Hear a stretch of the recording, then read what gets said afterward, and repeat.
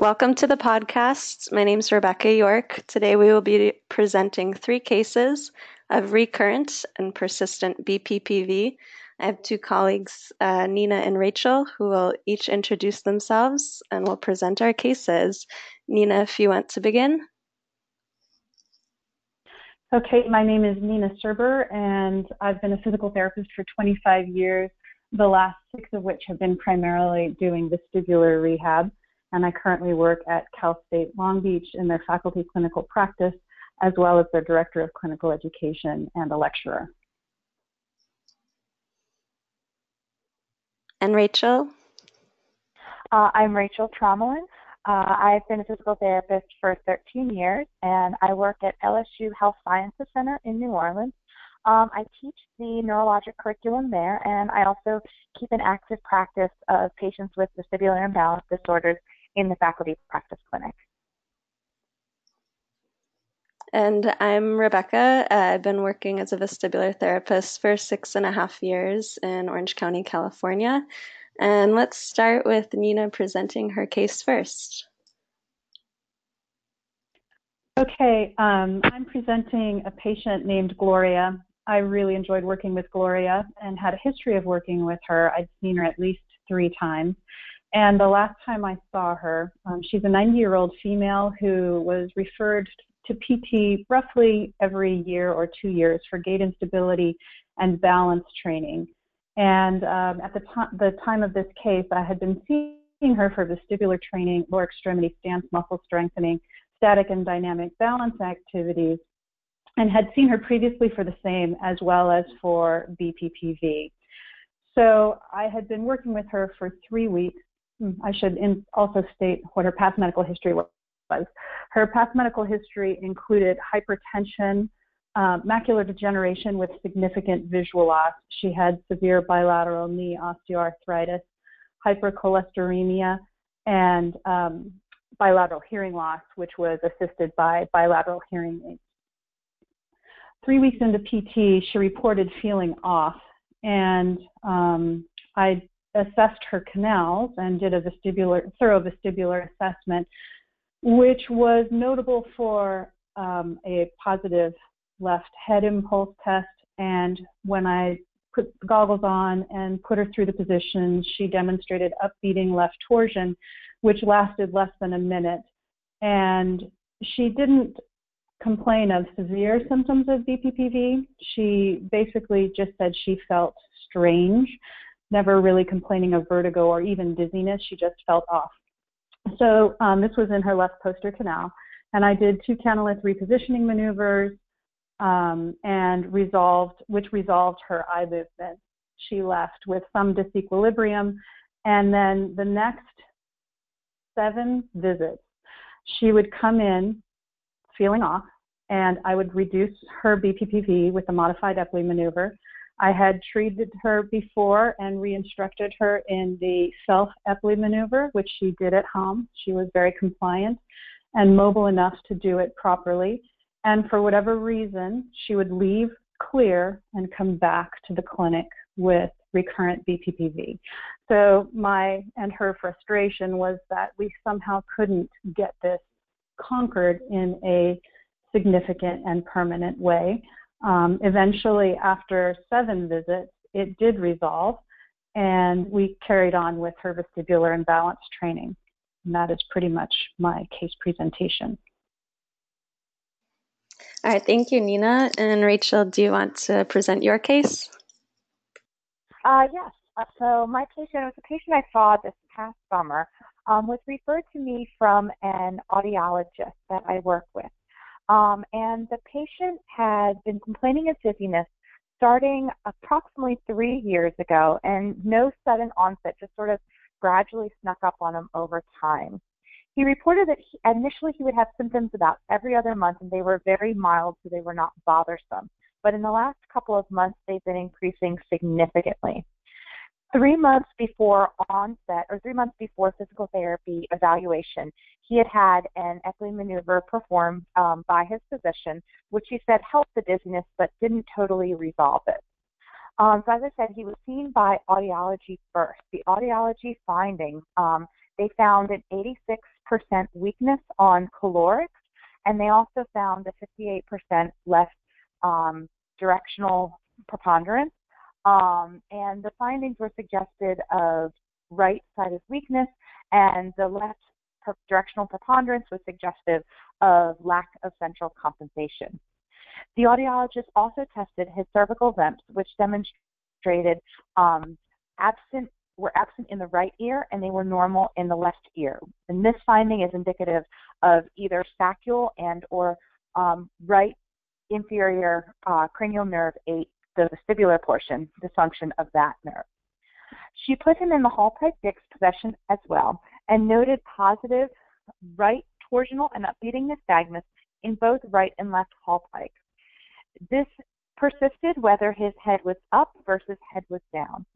When the audiologist dropped his chart off to me, she said, I think he has BPPV, but I also have a strong suspicion this might be something else. And there's obviously other things going on. And she suggested that I try the cannulus repositioning first, since that is the easiest thing to do, and since he did have the positive Hallpike 6. And then if that doesn't work, abandon it and try other things. His past medical history he has hyperlipidemia, shortness of breath, nausea, glaucoma and cataracts, and reflux disease. He lives alone and is independent in all mobility, all activity. The only dysfunction he was having with functional activities was doing things like yard work, climbing on the ladder, reported that he had modified his behavior. The findings that I completed on initial examination is that he had an ABC of 83%. Modified sit-sit, he had 30 out of 30 seconds in conditions 1 through 3 and 5 seconds in condition 4. And his dizziness handicap inventory was 24, which would be considered on the higher end of mild. His gait speed was normal for his age at 1.33 meters per second self-selected and 1.87 meters per second fast. So the positions that really gave him symptoms was when he was doing things like looking up. In particular, he really complained of having symptoms like putting in his eye drops, which he had to do quite often because of his glaucoma.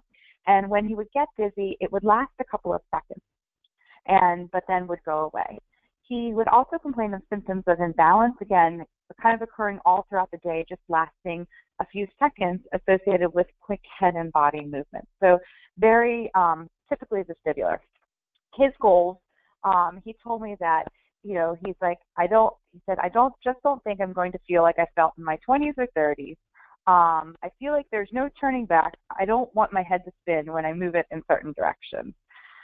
And so upon examination, I put him in the Hallpike Dix, which was negative to the left and positive to the right, with right rotary and upbeating nystagmus lasting 25 seconds. On that session, I performed the cannulus repositioning treatment to the right posterior canal 3 times, and he tolerated that really well, gave him the instructions, and then he left the clinic. Would you like me to discuss the follow-up now? Yeah, that would be great, Rachel. Okay, great. So for this patient, he came back actually 12 total visits. And, in looking back, one of the big lessons I think I'm going to take away from this case is, trying to go away from the BPPV treatment and sort of starting more adaptation treatment. So on his first follow-up visit, he told me that his dizziness had not changed. So I thought, well, just repeat what I did. Still found the nystagmus in that right rotary upbeating pattern with right Hallpike Dix lasting 20 seconds. So I repeated the cannulus repositioning 4 times. On the second follow-up, he told me this dizziness was much better, but was still present. Again, I saw the 20 seconds of right rotary upbeating nystagmus. So I performed cannulus repositioning treatment, but added some vibration to the mastoid to try and ensure my success. At this point, I also taught him the home treatment so that he could carry through on days when he wasn't coming in. At this point, I had him coming in 2 to 3 days a week, pending his schedule, thinking that coming in quicker and getting this resolved we would be able to get to an adaptation habituation program much sooner. Given the fact he had all those findings on audiology testing, I thought for sure we would have to go into that process. On the third follow-up, he presented with no change, so I switched techniques to the Samat maneuver, performed that 3 times, and the first time I performed it, he had a very, very severe reaction when sitting up. Actually, he almost pitched himself into the wall behind him, so I thought, ooh, for sure, I've loosened everything, and that he's going to be better. So then the fourth time he came in, again, no change from previous, so I thought, and he still had that right rotary upbeating nystagmus for 20 seconds. So I said, okay, well, let's repeat the liberatory one more time. So then on the 6th follow-up, his right rotary upbeating nystagmus only lasted 5 seconds. So I thought, wow, I'm really on to something. Let's continue this liberatory maneuver. He also reported that his dizziness was much less, so I completed the liberatory maneuver. And again, when I started the liberatory maneuver, I had him follow this through at home. He said that he did it, but it was really difficult for him to do to get up to speed on his own, especially using a soft bed as opposed to like the harder mats that we have in the clinic. But he did follow that up every day. He was a very, very compliant patient. Again, 6th and 7th follow-up, he still had about 5 seconds of right rotary upbeating nystagmus and really no significant change. And so kind of at that point in time, because he had no significant change, I decided to kind of go a different avenue, that perhaps the nystagmus that was present on the Hallpike sticks was merely more positional, and that I had cleared all BPPV. So I did some further testing. I completed an MSQ where he scored a 49.6. That would classify him as severe motion sensitivity. I also completed the functional gait assessment, or the FGA, and he scored a 22 out of 30, again placing him at fall risk. We changed his program now to weekly therapy, and I gave him a home exercise program of a mixture of adaptation and habituation exercises. The adaptation exercises consisted of VOR ×1 and VOR ×2. The habituation exercises were a mixture of sit supine and some bending exercises as well, particularly bending and looking up, since that was the thing that kind of really drove him crazy. And over the next 3 to 4 weeks, coming in once a week, he was compliant with his program, and he did make some modest changes, and he did improve a little bit, but kind of the dizziness was still there, and he wasn't responding as best as he could. So on the last visit that I saw him, I had actually requested the audiologist to take a look, and she had suggested maybe doing some further findings, further testing. So she performed that session on the ECOGs, and ECOGs were normal on the left, but abnormal on the right. And those findings were suggestive for high drops.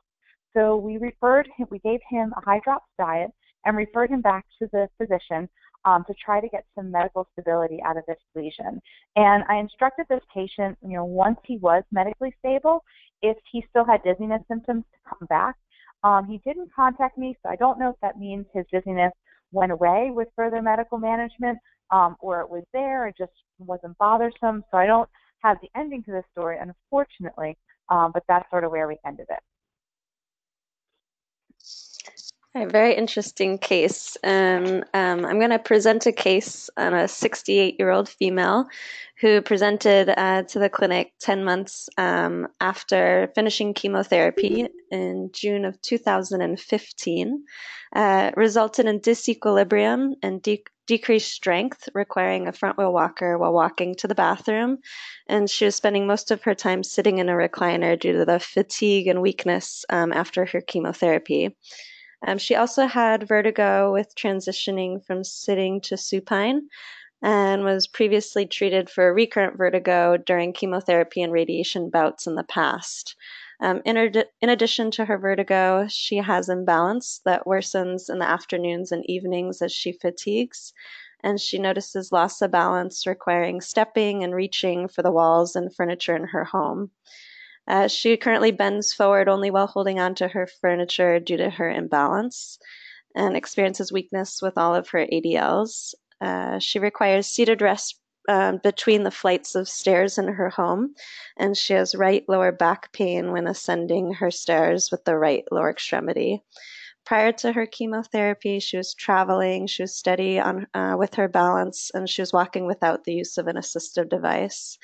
Her past medical history included bilateral peripheral neuropathy of her feet and her hands that was attributed to her chemotherapy, impaired vision with constant drainage of her eyes and sinuses, hypertension, and she had primary colon cancer with secondary metastases to her lungs and breast.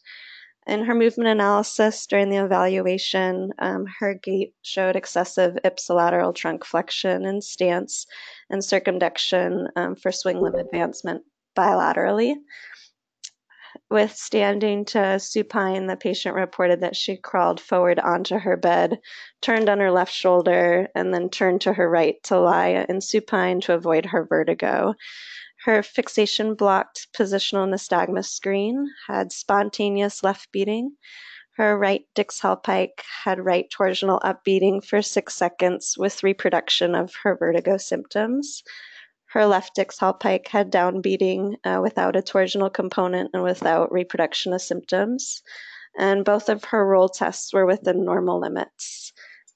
During her objective testing, her 6-minute walk test was 246 meters, which was 46% of her age norm without an assisted device. Her 10-meter self-selected gait speed was 0.77 meters per second, which was 59% of her age norm. She had bilateral lower extremity weakness per manual muscle tests, both proximal and distal. Her peripheral neuropathy demonstrated impaired somatosensory cue integration with the mini best of a score of 8 out of 28. And her blood pressure was 139/86, heart rate 79. And her 30-second sit to stand without use of her upper extremities was 5 repetitions. So she presented with right posterior canalithiasis, and I performed a canal 3 positioning maneuver with resolution upon reassessment of the right Dix-Hallpike, no nystagmus and no reproduction of symptoms.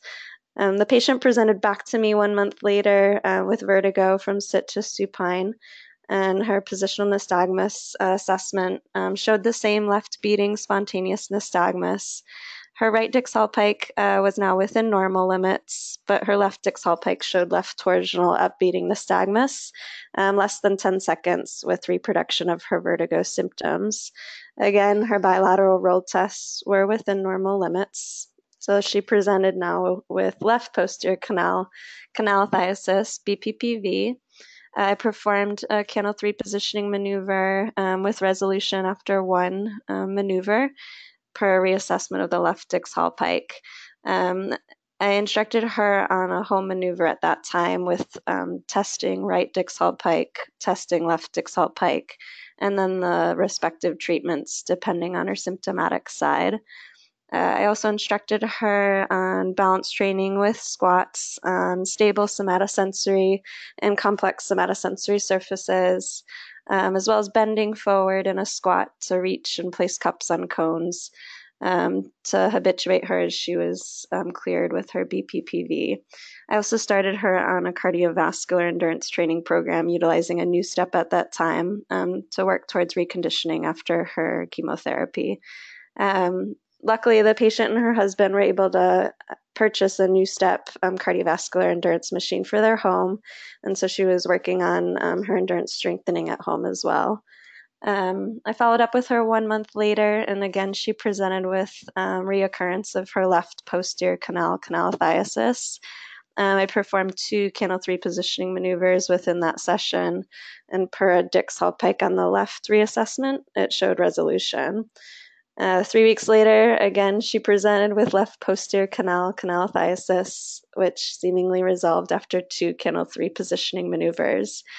With one week later, I reassessed her. She had resolved her BPPV still, and her 6-minute walk test had improved to 356 meters, which was a 20% improvement.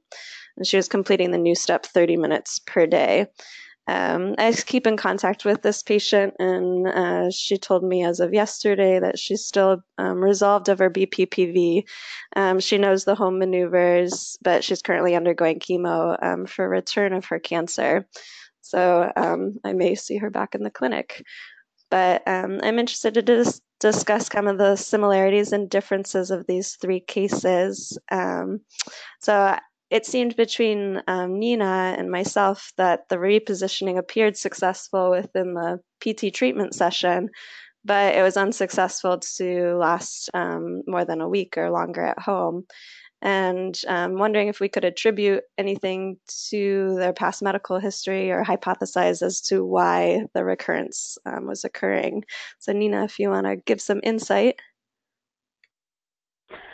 Well, I had to first look at me and the quality of my maneuvers, and the fact that, in spite of the fact that I seem to successfully resolve her posterior canal lithiasis in treatment, why wouldn't it stay resolved?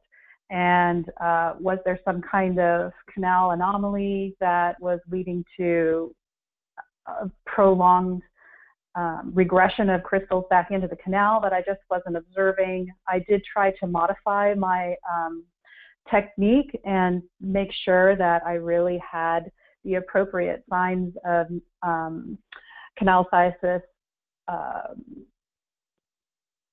conclusion throughout the course of the CRM. So I did go to the literature and try to see what might be causing this particular recurrence and persistence in her BPPV, and I found a couple of articles that were pertinent. One is an article by Choi et al. Called Clinical Features of Recurrent or Persistent Benign Paroxysmal Positional Vertigo, which was published in 2012 in Otology and Neurotology. And they looked at 120 patients that had BPPV for the first time, and they looked at persistence and recurrence. And I think it's noteworthy to differentiate between persistence and recurrence. Recurrence is BPPV that occurs in the same canal after at least 2 weeks of symptom-free interval following successful treatment. And persistence is BPPV that continues for more than 2 weeks or more than 5 sessions in the same canal despite repeated CRPs. So my patient had both recurrent BPPV because I'd seen her for left posterior canal lithiasis. This was the third time with a year or 2 years separating visits. And in this particular case, persistent BPPV. Now, she had a history of hypertension and she had osteoarthritis. She may or may not have had osteoporosis. That was not part of her diagnosis. But I found another article by Alessandro De Stefano and his team, which was a multi-center observational study on the role of comorbidities in recurrent episodes of BPPV. And this is appropriate potentially to your patient as well. They were looking at comorbidities associated with recurrence, and what they found was that systemic disease can worsen the status of the posterior labyrinth, causing more frequent otolith detachment. And they found that the comorbidities included hypertension, diabetes, osteoarthrosis, osteoporosis, and depression, and that recurrence occurred in 20% of their subjects that had one comorbid disorder, and in almost 38% of subjects that had 2 of these comorbidities. This was a sample size of 1,092 patients that were suffering from BPPV. So it is possible with my patient suffering from hypertension and osteoarthritis with possible osteoporosis that there may have been a systemic component to the persistence of her BPPV. Very interesting. Yeah, and looking at those classifications of persistence versus reoccurrence, it sounds like the case I presented was more of a reoccurrence once it was in the left canal, and that her right resolved. And I always wondered if part of the comorbidity with this patient case with a 68-year-old female undergoing chemo and radiation, if it was related to like transient change in the blood flow due to the radiation field and the fibrosis of any of the surrounding tissues that were in that field. But I was interested with Rachel's case, where if the patient was open to completing that home candle 3 positioning maneuver, and then any aspects of your instruction that helped with the adherence at home, and if any family or caregivers were involved as well. So this patient lives alone, so there was no caregivers or family involved.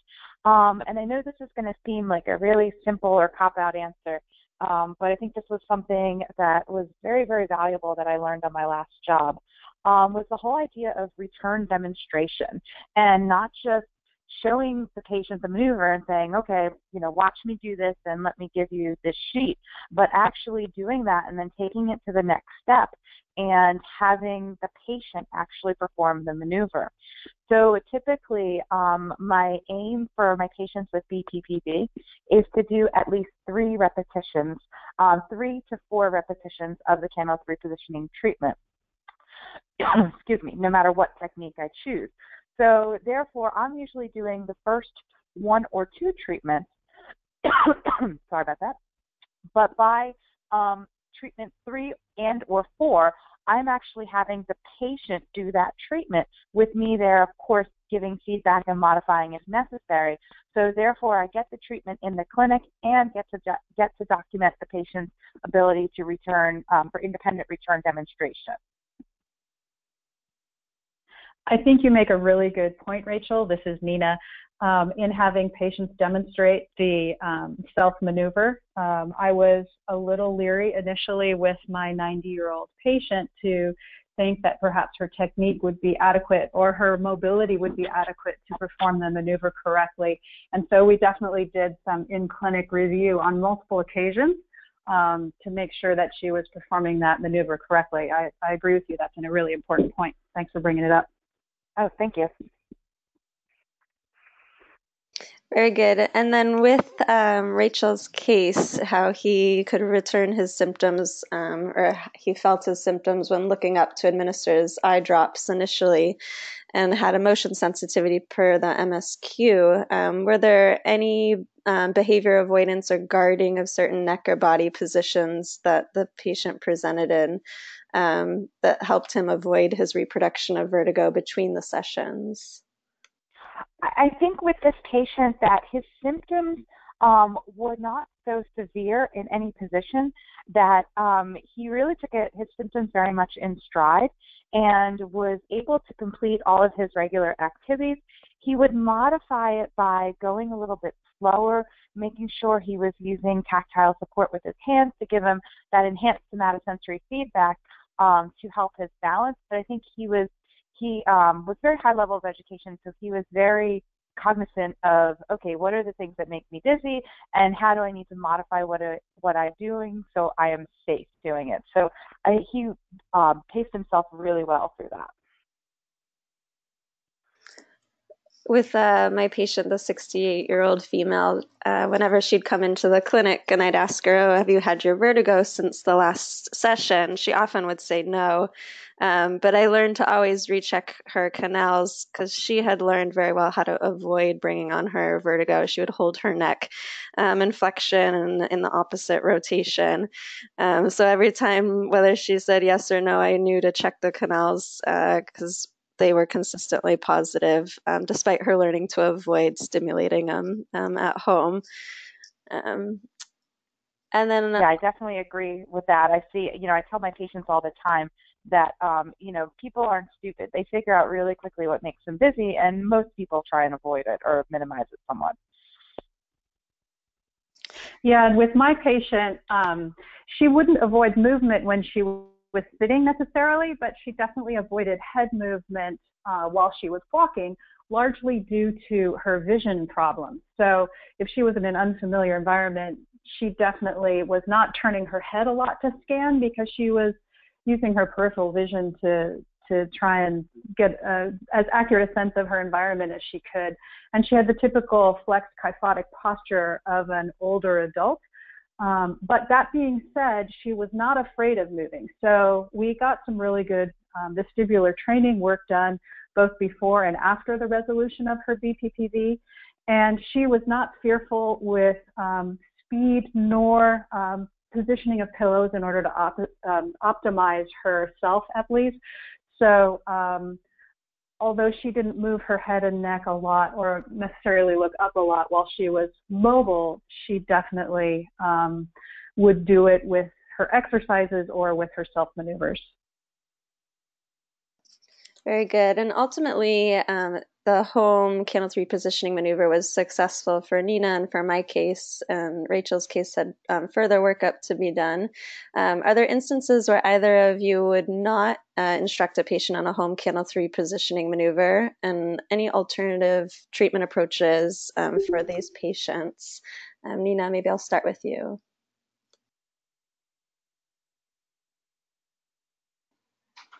Or we'll go to you, Rachel. So I think the biggest thing that I would really worry about would be, of course, if the patient was going to have the cognitive capacity to remember it and do it correctly. In particular, when treating posterior canal, which is going to be, of course, the most often canal that we treat, if the patient is not getting enough neck flexion when they go to the movement where they're rolling over onto their side right before they sit up, you can actually dump the material from the posterior canal into the superior canal. So now you've taken a case of BPPV that is quite simple to treat and now made it incredibly hard to treat. So if the patient is not going to be compliant or I think they might canal convert, then I definitely don't want them doing it at home, because now the superior canal is going to be so much harder to treat with that. In fact, I think all the cases of superior canal BPPV I've seen, I'd say everyone except for two, I've seen maybe 3 or 4 cases where the physician sent the patient home with Brandt Daroff exercises, and then they canal converted. So therefore, I have the conversation with the physician to try and stop doing that, since it is so hard to treat. I think certainly if the patient has any kind of spinal instability or significant neck and back pain, where I would be worried about them doing that on their own and increasing their pain, I don't think I would allow them to do the treatment on their own. And also, I think sort of the third thing I might be wary about is if the patient had significant anxiety. And honestly, the patient who had anxiety probably wouldn't feel comfortable doing it on their own anyway, but I would not want to put them in an anxiety state with me not being there.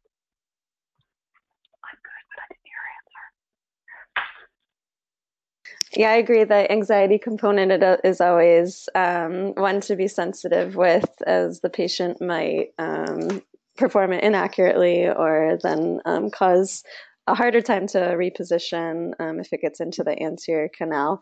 And then I've utilized on occasion the prolonged positioning if I truly felt like I could get somewhere with it, but posterior canal not so much successful as a horizontal canal. But any other comments on these cases or interesting evidence? I think with me, this is Rachel, as I was going back and looking at this case and kind of, lessons learned from moving on is, I think I treated the BPPV for too long. I think what I should have done is maybe abandon that sooner and try some of the adaptation exercises. I treated the BPPV for about seven or 8 sessions. And I think the thing that fooled me at the time was that each session, the patient would get better. And so I was like, okay, well, I think we're responding. He would get better, but not all the way better. And the nystagmus would be better. So I was encouraged to kind of keep going. But I think having the benefit of looking back, I think what I might have done differently with this hindsight is perhaps only treat him for about 5 or 6 treatments at a time, especially given that he was compliant and was doing this correctly at home, and then maybe gone to the adaptation exercises a little bit sooner. And this is Nina. This was, I'm humbled as a vestibular therapist pretty much every day. And I think that we're all pretty excited when we see what appears to be typical canalithiasis. And I agree, I probably spent too many treatment visits on trying to reduce her upbeating left torsion. It was really challenging because it appeared to resolve, and we both felt good about it, and then she would come back and it was back. It was humbling, and when it finally did resolve, I honestly couldn't take credit for that as a result of my vestibular techniques. I'm sure she reduced it on her own. I don't know if she had some kind of shower of small particles that just had to take its time to work its way through its system. This is one where I feel, in spite of my experience and work with vestibular patients, that it finally resolved so we could get back to work.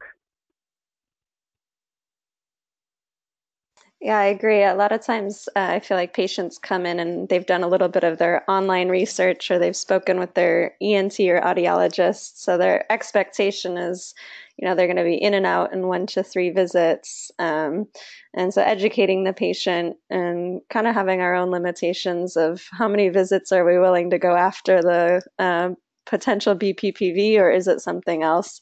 I always think it's great as a clinician to question your own habits and keep going back to the literature.